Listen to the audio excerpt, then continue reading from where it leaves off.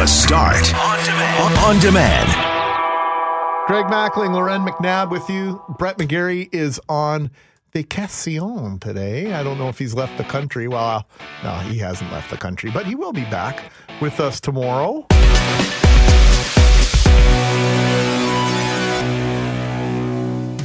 Greg Mackling, Loren McNabb, Kelly Moore, and Jeff Braun, along with Jeffrey Forche, bringing you the program this morning. Happy Monday to you. Thanks for spending some of your day with us. Hopefully it's a good start to what's going to be a it's going to get colder as we make our way through the week. And Kelly, I know you're pretty active in terms of making sure you've got your winter tires on. You're all set. All set and ready to go. Right on. Good to see you, Kel. Rivalries. I went into the Google machine and just typed up best rivalries, and inevitably it comes down to sport. But there are other types of rivalry. But what are the best rivalries? Betty versus sport? Veronica. I said that. I agree. Well, there you go. That's it. It comes down to sports and Betty versus Veronica. And Archie comics, yeah. Don't forget about the Hatfield and McCoys. That's true. Yeah, the Hatfields and McCoys had the pretty good one going. But in terms of sports rivalries, I was thinking, okay, here in our own backyard, it's pretty hard to find anything more intense than the Bombers and the Rough Riders. I think the best, at least in my opinion, the best sports rivalry, Boston and the Yankees. Mm-hmm. I've seen it up close and personal, the hatred that fans have for each other. Like hatred? You'd act like there's genuine hate? hatred. Yes, I've seen it as well. I was at opening day at Yankee Stadium about 5 years ago. The Red Sox were in town, and things started off really easygoing, fun-loving, back and forth. But then when the Red Sox got up by 5 runs, the Red Sox fans were immediately targeted by other fans. And I saw a Red Sox fan get thrown out of the game because all of a sudden in the 7th inning, when the Yankees were down by 7 runs, his shirt was offensive because it was calling out the Yankees on some of their ridiculousness over the years. Well, I would say I don't think the Bombers-Riders rivalry has there been hate? No. I don't think so. You think maybe? Genuine dislike, but I don't know about hatred. I hate them. Yeah, but not like you're going to get violent about it. That's okay. But you welcome Weston Dressler with open arms. Yeah, well, because he defected. He came from the bad guys. He came to the good guys. He made the best decision of his life. And I would say the best sports rivalry on this side of the 49th, with all due respect to Montreal Canadiens and Toronto Maple Leaf supporters, but I think Calgary and Edmonton in the NHL. It is an incredible rivalry. Well, you see it in the CFL a little bit as well, but you're right. The Battle of Alberta is legendary, and over the years it has been absolutely extraordinary at different times. Jeff Braun? Well, globally there must be some soccer rivalries, right? Without question. But that must be. Growing up, small town Altona, I believe I've mentioned this before, we had rivalry with Winkler, one town over, and honestly, raised to hate the Winklerites we were. And I remember vividly our junior high basketball coach saying, I don't care if we win or lose any games all season, we do not lose to Winkler. Wow. We did extra practices the week of the Winkler game. And I can't remember if we won or lost or not. I'm sure we lost because by then it was a way bigger town than our town. What about Morden? Did you hate Morden too? Morden, we hated all the little towns rivalry-wise. But Winkler-Morden, that rivalry is even bigger than the Winkler-Altona. We had the same thing in Minnedosa, or a little bit, at least in high school, was Minnedosa versus Neepawa, which I could never figure out. Like, I think it was more of like, whose town is nicer? You know, I think they're both beautiful towns, and so ours is in a valley, and theirs is, they got the McDonald's and the Dairy Queen and all those kinds of things. But we never played sports against them. Like, we weren't in the same school division in terms of your school sports, so I couldn't figure out why that existed. But there'd be some Friday nights people would be like, we should go to Neepawa. But it wasn't for the ice cream. I was like, what are you going to do when you get there? Like, just shake our fists out the window? But there was a thing. When we were teenagers, we used to drive to Winkler and make fun of them. Just for fun. Just drive around and laugh at, look at that idiot over there and stuff like that. Springfield and Shelbyville, right? Yeah, exactly. Same thing. Absolutely. Coyote and the Roadrunner, if you want to keep the cartoon thing going, that was a good one. That was one of our listeners at 780-6868. I always loved that. Me, I always lose. Me versus Lotto Max. You're not alone there with that one. Yeah, you have to win every once in a while for it to be a rivalry. That's right. And the other part has to give a darn that there's anything going on. Keep those rivalries coming at 780-6868. Mackling, no McGarry. McNabb is here. It is the start. Thanks fellas, for joining us this morning, having coffee, talking.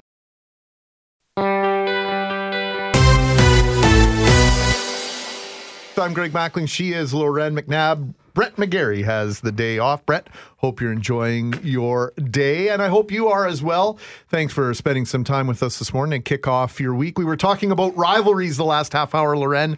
We've got a ton of text message here. Just want to highlight a few of those at 780-6868. Kristen, loyal listener, says, I think we all know that the ultimate rivalry is cats versus dogs. And then another listener wrote in to say the greatest softball rivalry, Dog River versus Woolerton, spits on floor. Popeye versus Bluto has come up more than once. The right and the left. We're seeing the Democrats versus the Republicans in the United States and all sorts of other rivalries. So keep those coming. This, of course, on the premise that Winnipeg Blue Bombers, Saskatchewan Roughriders, ultimate rivals in the CFL, will go head-to-head this Sunday in the Western semifinal. We'll speak with Bob Irving at 8:07 to look back on Saturday's game in Edmonton and look forward to this playoff game. The first time the Blue Bombers have visited Regina for a playoff game since 1975.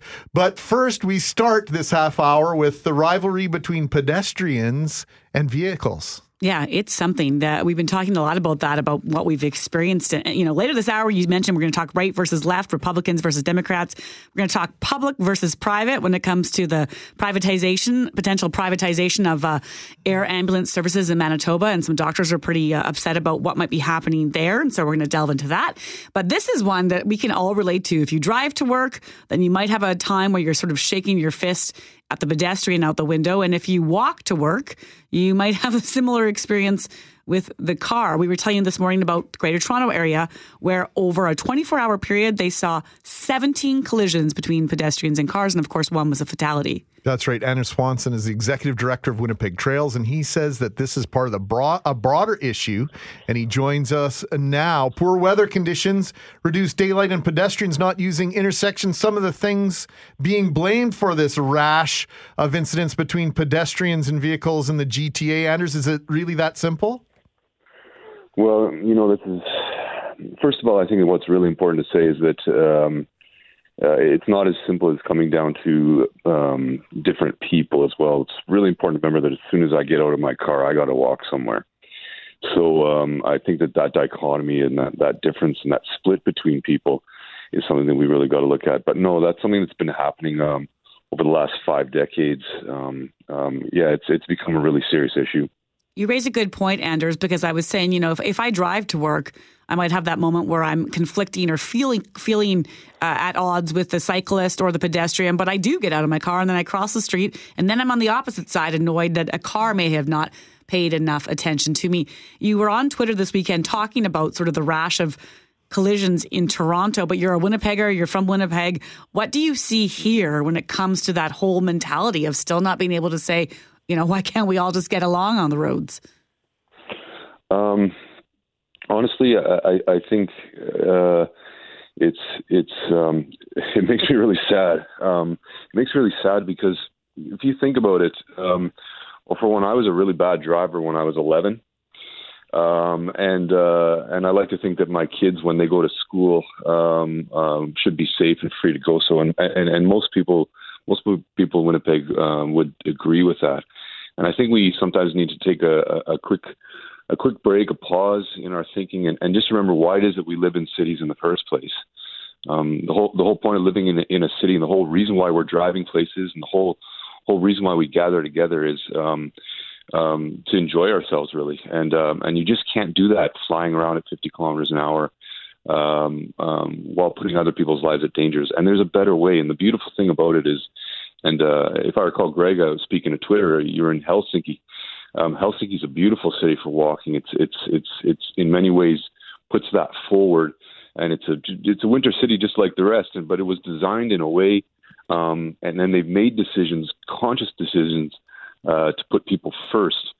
In the way they design and build their roads. They absolutely do. And transit is so easy to use. There's separation between pedestrians and vehicular traffic. Anders, they've got bike and pedestrian freeway that crisscrosses the north and south, east and west, that they've just invested in over the last decade or so. It's an incredible dichotomy between here and Winnipeg. There's no question. Where are you off to today, Anders?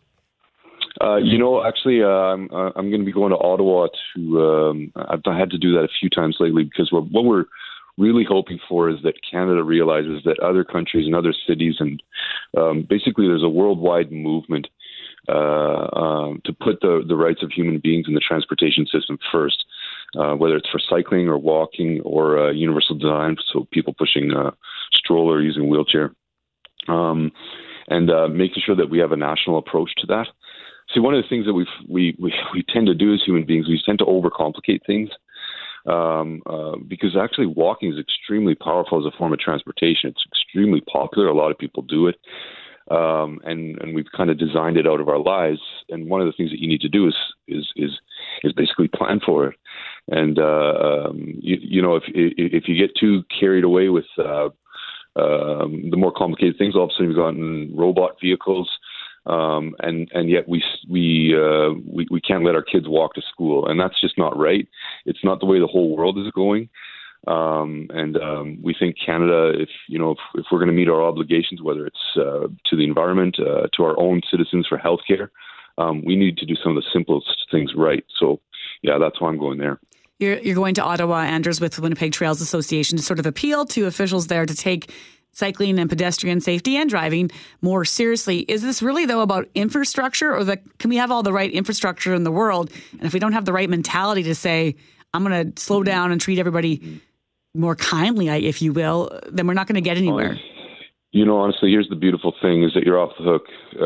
And what I mean by that is there is no such thing as a mentality. If you've gone to another place, like for example, and Greg was just talking about Helsinki, but you might as well be France. France is invested in 20 kilometer and 30 kilometer hour zones, and those are designed.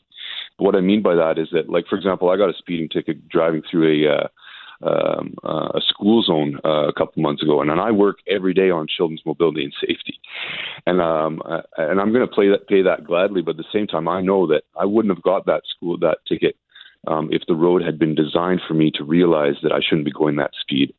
And it's just quite simple. Like there is a way to do it so that nobody has speeding tickets, for example, while at the same time traffic flows better, and we're all actually doing a safe speed that is physically, technically, from a pure physics standpoint, safer for people to walk and cross the street. Even things like making sure that an elderly person doesn't have to cross 4 lanes of Portage Avenue without getting a break in between. It's things like those little simple things like that we in Winnipeg so far have forgotten to do, and it's led to a culture of moving too quickly. And it's a culture that's built. It honestly has nothing to do with decisions that you or me make, or whether we're a bad person, or whether we need to pay a little bit more attention, because it's patterned. And when things are patterned, that means that there's something underlying it that you can change. Well, we're going to leave it there, Anders. Thank you very much for this. Anders Swanson, Executive Director of Winnipeg Trails, on his way to Ottawa to extend this conversation. I walked over 100 kilometers in my time in Helsinki. I stayed in a residential area. I was concerned that I was going to have a hard time getting to where I needed to go. That couldn't be further from the truth. We'll talk about that a little bit more extensively. And a winter city, you should mention, and a just winter like city. Winnipeg. It gets to 30 below for days, if not weeks at a time in Helsinki, and they just have a commitment to putting people first. Well, they also have a commitment to taking half of your income and putting it, absolutely, like it's a 50% tax rate, I think. Absolutely, they do. And they don't drive more. The speed limit in a residential area, 40 kilometers per hour. Lots of things that we could learn. Thank you again, Anders. Good luck in Ottawa.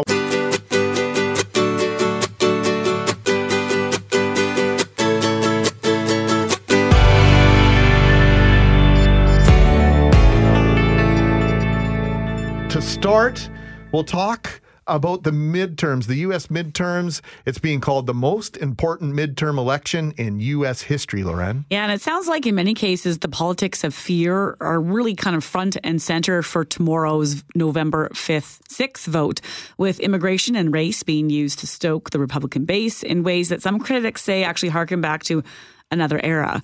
Global's Washington reporter Reggie Cecchini is in Washington and joins us now. Good morning, Reggie. Good morning. So is that true? And the whole line of immigration and race sort of stoking the flames, are we hearing a lot of that in the final hours? Well, that's what we've been hearing now for the last several months as we head into the final hours of this debate, whether it's at state-level races, whether it's for governor, whether it's words that the president has been using, whether it's rhetoric that the president has been saying. The issue and idea of race being used in this election is something that a lot of critics are calling out, saying is unnecessary, is gross, shouldn't be used, it has no place in politics and across the United States. And it's something that could resonate when voters go to the polls, or for those 30 million plus who have already cast a ballot in pre-voting. Now, Reggie, we've been talking about a proposal in the Winnipeg School Division here to be more inclusive in terms of who can vote in school trustee elections, and maybe even overall at some point. It's a discussion we're going to have. They're going to have the Winnipeg School Division. It's impossible to ignore the stories coming out of the U.S. where there are rules and regulations and laws coming into place that is making it more difficult for people to vote. It's mind-boggling to me in the world's quote-unquote greatest democracy that they're doing this.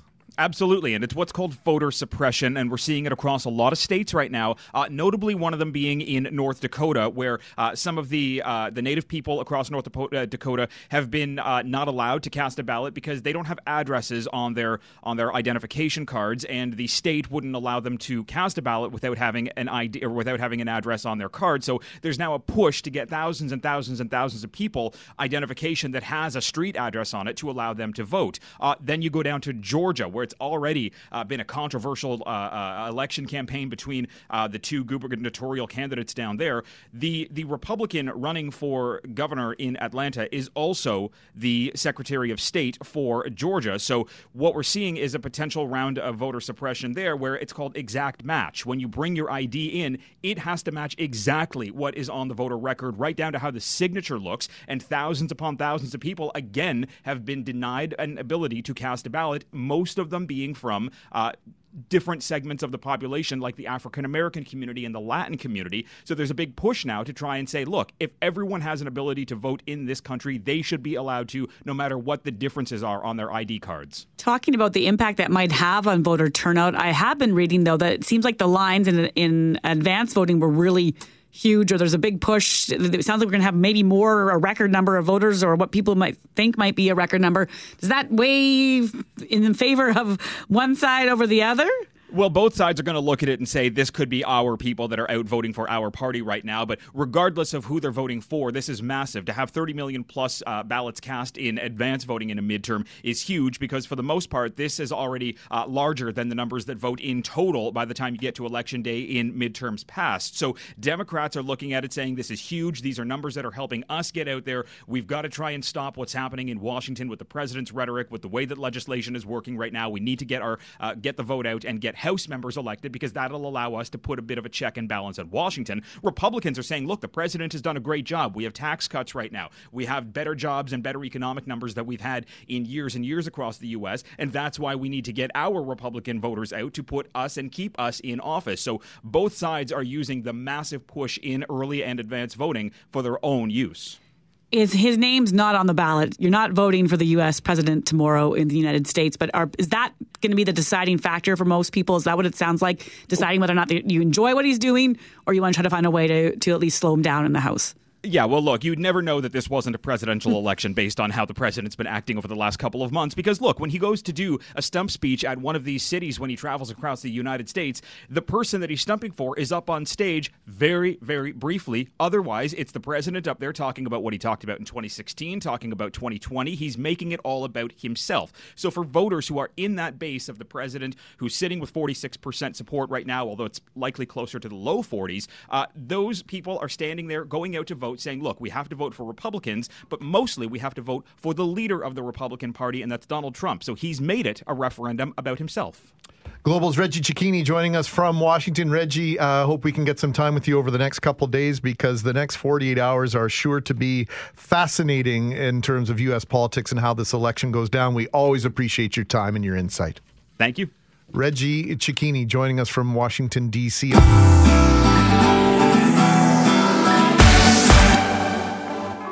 Greg Mackling, Loren McNabb. It is the start. Brett McGarry has the day off. Don't worry. He'll be back tomorrow.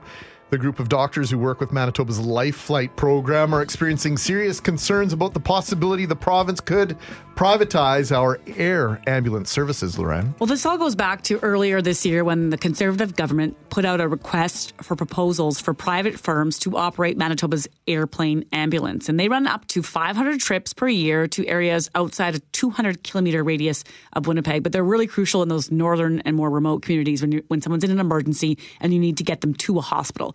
In a letter obtained by Global News, the doctors who work with the Lifeflight program wrote to the health minister to say that privatization removes a safeguard, that it will create 2 tiers of care in Manitoba and slower response times because rules for private planes and where they can land are different. The 17 doctors concluding they're, quote, not prepared to work in an environment that provides substandard patient care and increases risk to patients and providers. Now, the doctors have asked the health minister for a meeting. We've asked the health minister to respond to their letter and their various serious concerns. In the meantime, we do know the largest union in Manitoba, MGEU, the opposition, and of course the Liberals have all appealed to the province to hear those concerns. Now, for those that might be wondering, I thought we had STARS or something.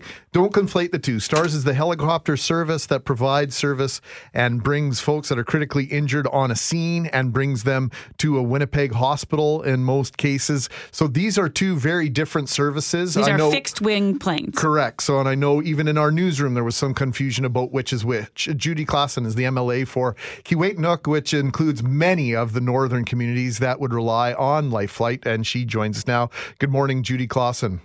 Good morning. So what do you make of this letter and the changes that we're anticipating from the government or potential changes?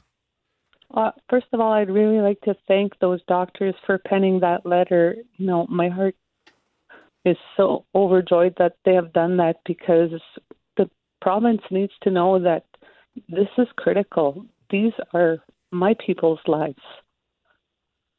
So we have asked the province to respond to this letter, and we're waiting, and hopefully we'll get that response. We do know the province has said, the Conservatives and the infrastructure minister at the time said they wouldn't go to the privatization if the private bidder couldn't prove that it would be able to keep the service as safe as it is right now. But one of the biggest concerns that I know the Liberals have raised, and then the doctors again in this letter, is the safety requirements on gravel runways. And I think there's at least 23 communities, Judy, that have that crushed gravel where planes land. What's the difference between how it works right now and how it would work if we were under a private system?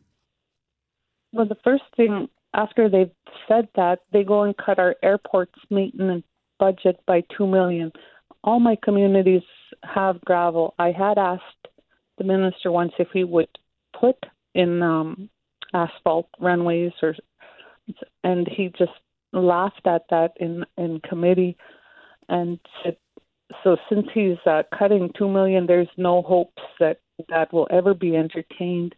And it's just going to complicate so much because, you know, we rely on these services to get our people to safety. You know, I wish Pallister would go back to when he fell in the States there and broke his arm, wondering if help will ever come, and that complete fear.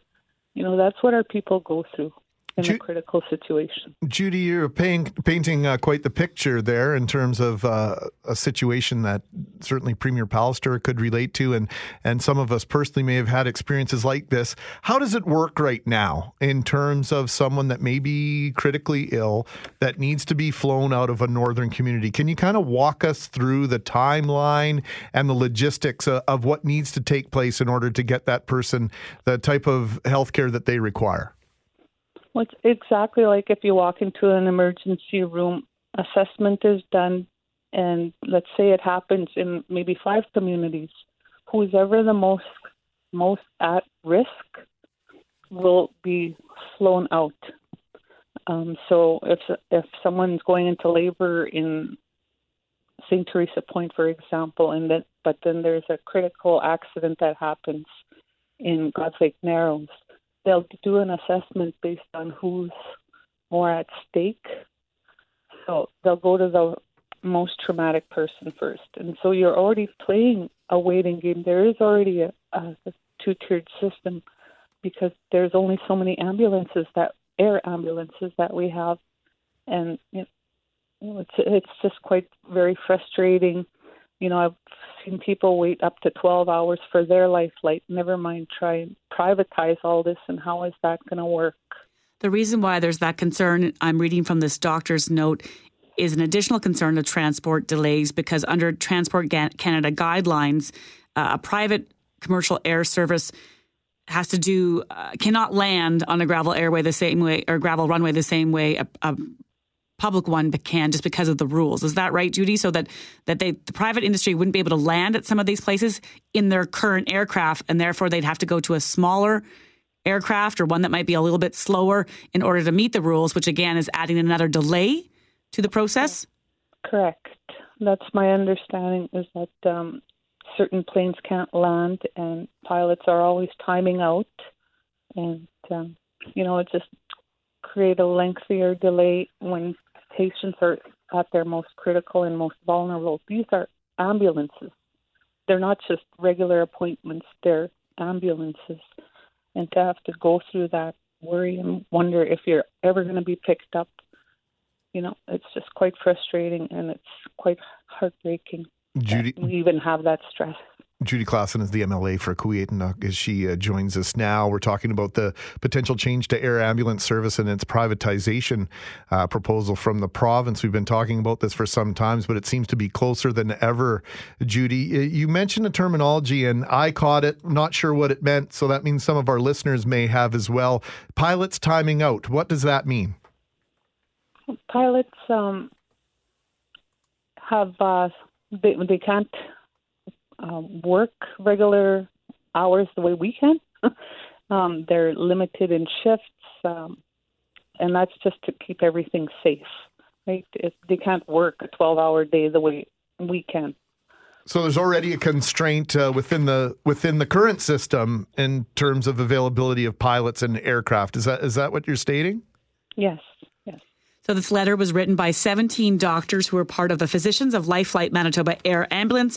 One of their points is that aeromedicine is an elegant blending of the fields of medicine and aviation, and they object to a lack of medical consultation in this process. Again, we've reached out to the health minister for comment on this, on whether or not they actually have consulted with any of the doctors who run these or help work on these air flight planes.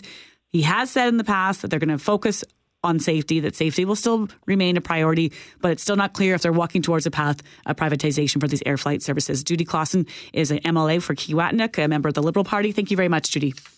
Thank you. Have a great day. You too, Judy. Thank you. Coming up to... Bye-bye.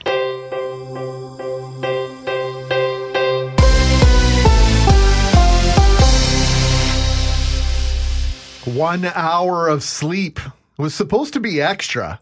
But one of our listeners saying, Loren, this daylight saving time is messing me up. How is it only 8 o'clock? Feels like it should be lunchtime. I was up at 4:30. Sheesh. I was up before the alarm went off, which is super rare for me. And then, of course, I laid there for that extra 19 minutes or whatever, just in the hopes that it would feel better.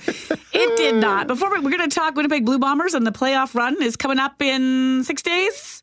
Sure, 6 days, yeah. I mean, we're already in the playoff run. Yeah, Sunday to Sunday would be 7, so today would be 6 days.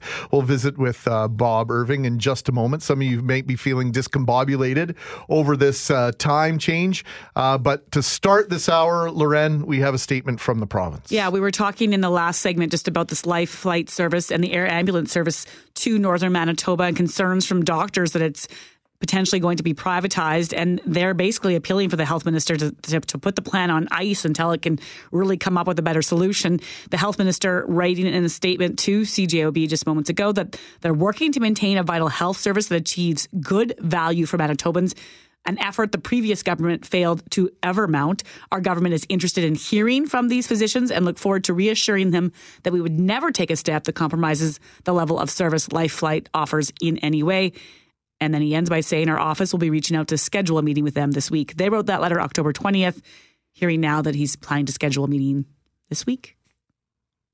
Maybe a little pressure there. Who knows? The Winnipeg Blue Bombers wrapped up their 2018 season on Saturday afternoon in Edmonton. I watched the game or parts of it yesterday. This was the most spectacular play of the game. Streveler, fake handoff, back to pass. And he's going long for Corey Washington. He makes the catch at the Edmonton 40. He's to the 30, and he's gone for a touchdown. Wow. Corey Washington. You also heard Doug Brown's voice there. Doug Brown, Bob Irving, getting ready for Sunday's game in Regina, referred to Saturday's game as a very expensive practice for the Blue Bombers as they get ready for the West semifinal in Regina. Bob Irving, voice of the Blue Bombers, joins us now. Did I peg it right there, Bob? Could you call it that? Yeah, glorified preseason game. Call it whatever you want, guys. It was one of those games that I don't think anybody likes to witness. I don't like broadcasting them, quite frankly, because there's nothing at stake, and so there's no sort of anticipation or edge about the outcome of the game.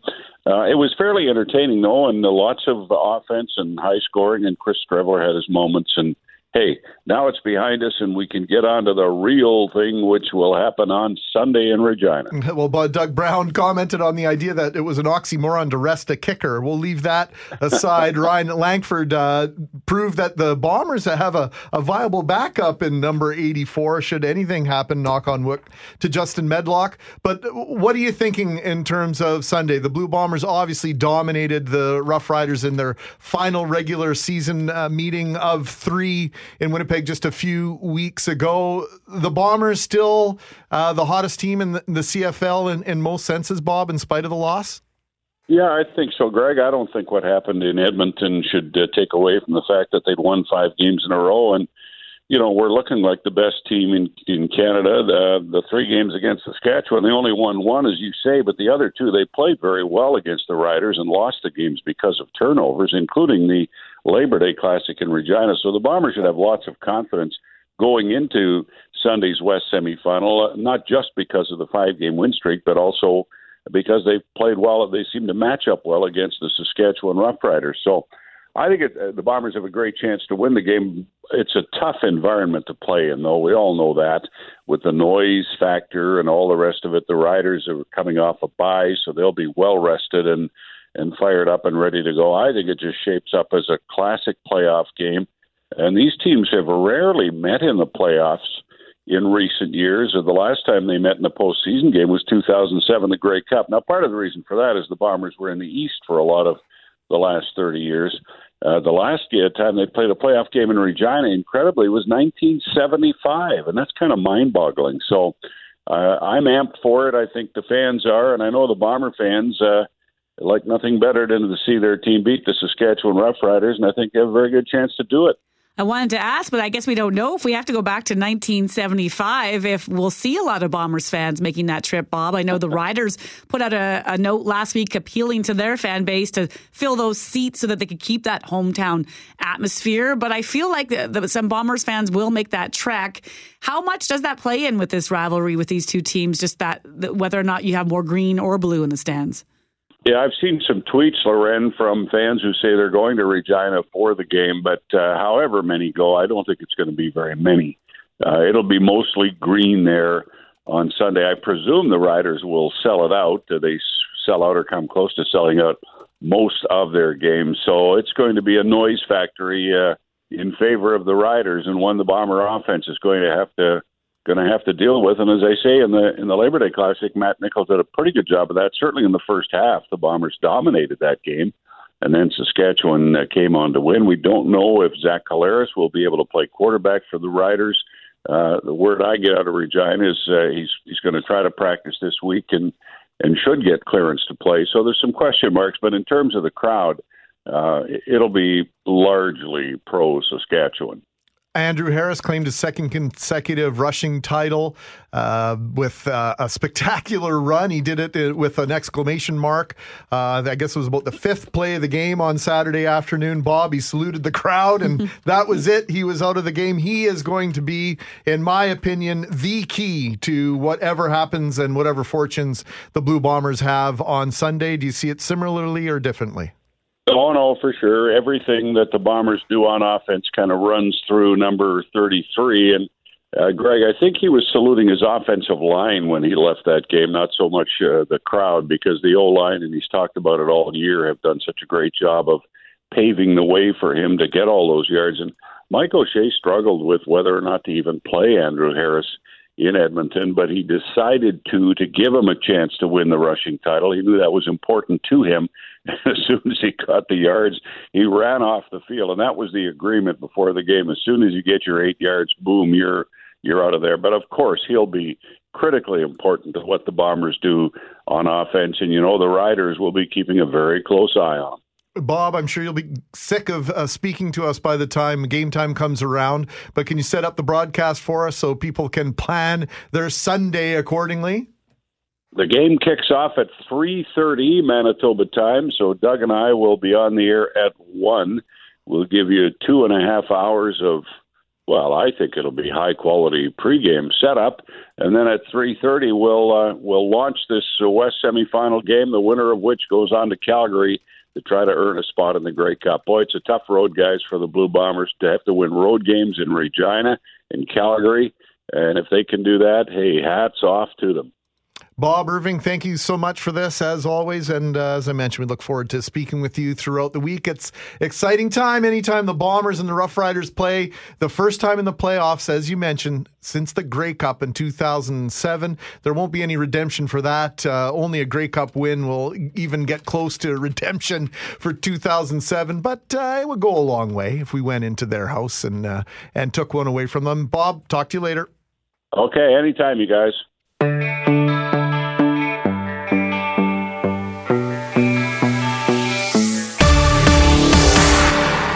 You think 16-year-olds should be allowed to vote? How about residents who've yet to establish Canadian citizenship? Those two questions are going to be debated tonight at Winnipeg's largest school division, where a Winnipeg trustee will ask the board to put in a formal request to the Minister of Education to try to discuss changing the School Board's Election Act, which would then allow lowering the voting age just for voting on school trustees, and as well as allowing voting for newcomers who may not yet have Canadian citizenship. Mark Wasiliw is the trustee behind the motion and joins us on the phone now. Good morning, Mark. Oh, that's me. I got to press the button. I'll try that again. Good morning, Mark. Hi, good morning. Sorry, Mark. I'm not used to sitting in Brett's chair here, so I got to press more buttons. I'm sort of frazzled here, so I apologize. Thanks for taking some time with us this morning. What is the idea behind this motion, and maybe give us an idea on its origins, if you wouldn't mind? Well, it's a couple things. The Winnipeg School Division has the largest newcomer population in Manitoba, and it's growing. I think the last numbers I saw is that there's 67,000 Winnipeggers who are not Canadian citizens but live here, often own property, pay taxes here, and are not allowed to vote in school boards elections. And of course, your school trustee decides about half of your property tax bill and whether it goes up or down or what happens to it. And newcomer students go to our schools and they have to get educated in our system. And so this is about giving them a voice. It doesn't really make a lot of sense if you live here and this is your life, but you just haven't gone through the Canadian citizenship process, which could take years, that you should be denied a say at your local school and how much you pay taxes. So that's part of it. And the other part of it is voting age being dropped for 16 for our students. Our students obviously have to live with the consequences of the decisions we make, and we know people aren't voting in school board elections. I think the rate was less than 50% in this election. It keeps dropping. And there's lots of research out there that shows that once people actually start voting, it becomes a habit, and they will vote again. But if you can't get them to vote the first time, nowadays, chances are they're never going to vote. And the idea is by having 16-year-olds in our schools voting, it would be structured. It would be part of the curriculum. The whole school would be talking about it. You probably could put polling stations in that school, and it would be a big deal, and everybody would do it because it would be part of sort of the school and learning environment. And once they've actually voted, chances are, and the research backs that up, that these students are going to vote more in adult life, and it could be a way to stem the tide of low voter turnout in Canadian politics. But it's also fair because they're going to get a direct say as to how their schools are going to be governed, and it's going to make trustees take them seriously, because if you have massive schools with hundreds and hundreds of students, that trustee is going to pay attention to their needs. I want to talk first about the Canadian citizenship idea and allowing people to vote that may not yet have that citizenship. And I think that might be a sticking point for some because it's been so ingrained for decades that you have to sort of pledge allegiance to your country in many ways, and then you get that right to vote. But this would be doing the opposite. So for those that might have a problem with that, I mean, why do you think that would be okay if someone who had just moved here, say 2 weeks ago, suddenly shows up before the vote and now they get a say? Well, I mean, look at it this way. Right now, you can live in another part of the country and have no connection to Winnipeg. You move to Winnipeg, and as long as you've been here for 6 months, you're allowed to vote in our municipal election. Somehow that's okay. You can take an immigrant who's been here for 30 years and simply hasn't moved from a permanent immigrant status to a full citizen. They paid taxes here for 30 years. They put all their kids through the school system for 30 years, and they can't get a say. There's something wrong about that. And under the current act, right now we allow cottage owners who don't actually live in another municipality to vote. They get a second vote in a municipality, not their own, to vote, say, in Gimli or Winnipeg Beach or wherever, because they own property there, even though they don't go to the schools, they don't use the local businesses outside the summer. Yet, we're going to deny people who actually live in our city, who work, pay taxes, and send their kids to schools the right to vote. So there's a disconnect there. Mark, I think that's a great point, and one that I wanted to mention, that it's not unprecedented for those that do not live in a community to get the right to vote on civic matters, including school board and school trustees. The one you mentioned, and the opposite is also true if you happen to own, say, a rental property or revenue property that you don't live inside the city of Winnipeg, and say you live in Oak Bank or another part of the province. You can fill out paperwork that allows you to vote in the civic election. I want to go to this other question about 16-year-olds. Are you suggesting that 16-year-olds also get to vote in a civic, provincial, or federal election, or just in these school trustee elections? Because I like the reasons that you're bringing it up, and I certainly appreciate the points that you're making in terms of the benefits that it may have long term. Yeah. Well, many countries around the world now are looking at their age restrictions for voting, and there's a movement to move down towards 16. And I think if we do that on a national level, you're going to see voter turnout increase. But I'm a school trustee for the Winnipeg School Division. I'm concerned about the act that governs our elections, called the Municipal Councils and School Boards Elections Act. So what I'm hoping to convince our board and then the province is at least try it out for school boards. And I think if we do it for a few elections with school boards, people will be comfortable with the idea and they'll see results. And then we can have a conversation about whether we should do it at the provincial or federal level. So the next step tonight, the meeting, is just a debate to see if this motion passes. And then you would go to the province for a meeting to see if what could be done to lower the voting age for school trustees? Well, they have the power, and there's the Municipal Elections Act in Manitoba, and they could change it tomorrow if they want, but it's obviously not on their radar. So this motion is to get the conversation started in Winnipeg, and hopefully we can convince them that this is a good idea and that we need their help to do it. I mean, if they say no, they say no, but I think this is the way we start the conversation. I really appreciate you extending and starting the conversation with us, Mark, this morning. Thanks very much, as always, for your time. Thank you. Good morning. Mark Wasiliw is the trustee behind the motion that would allow, or at least the conversation is to discuss the potential to allow those that have yet to establish Canadian citizenship the opportunity to vote in school trustee elections here in the city of Winnipeg, and the potential for 16-year-olds to be allowed to vote. What do you think of that? It's interesting. I mean, I think that it's what we talk about. If I pay taxes, do I get a say or no? Yeah, I flipped around the last 3 hours. It didn't actually take that long. That's why we have these discussions, because it's not always a black and white. You could put different constraints if you have an issue with age, or if you have an issue with. I'm not so sure about 16 being ready. I really would have to think about that more. But the citizenship issue. Why am I struggling with that word this morning? You and I both. Fully. That is an issue. I don't know. If you've lived here for years, and many have, and just don't have citizenship but pay taxes, is that the line for you? If you have a property tax bill, I think absolutely you should get the vote. The Start on Demand is available on Apple Podcasts, Google Podcasts, and anywhere you find your favorite podcasts.